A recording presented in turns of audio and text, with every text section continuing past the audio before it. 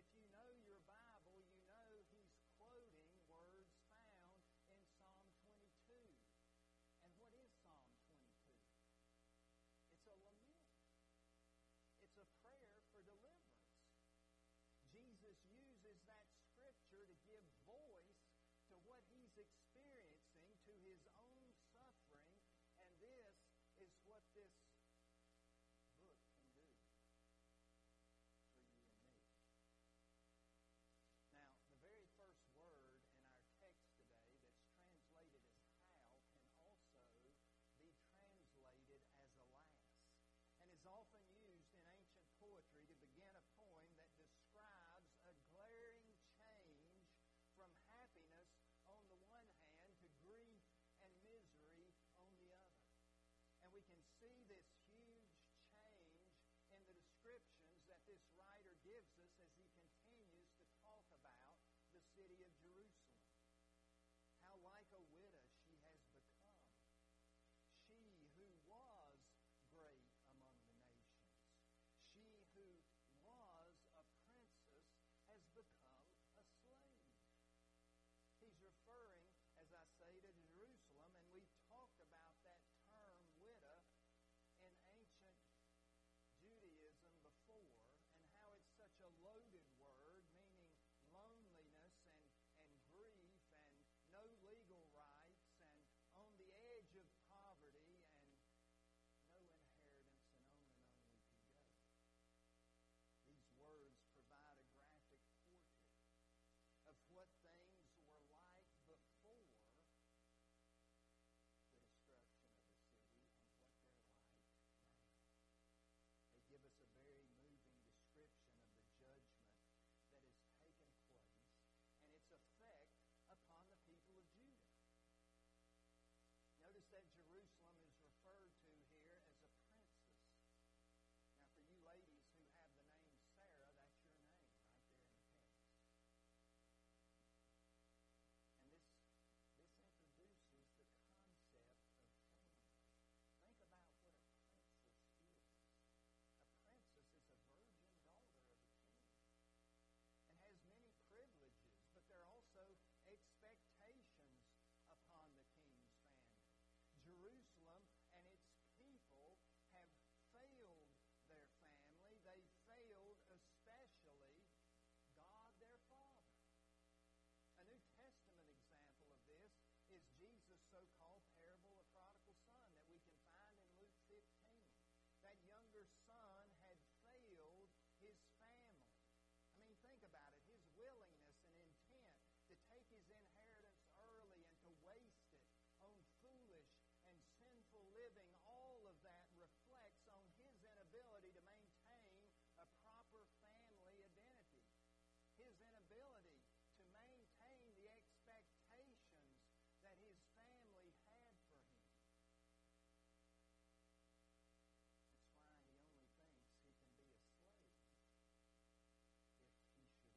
slave if he should return to his father's home, because he has dishonored Jerusalem, and her people have acted the same way toward God.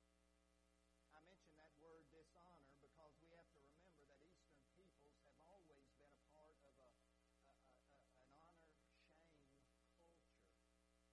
And we can see that in Lamentations. The city laments because she has acted in the wrong and has lost her status as a princess.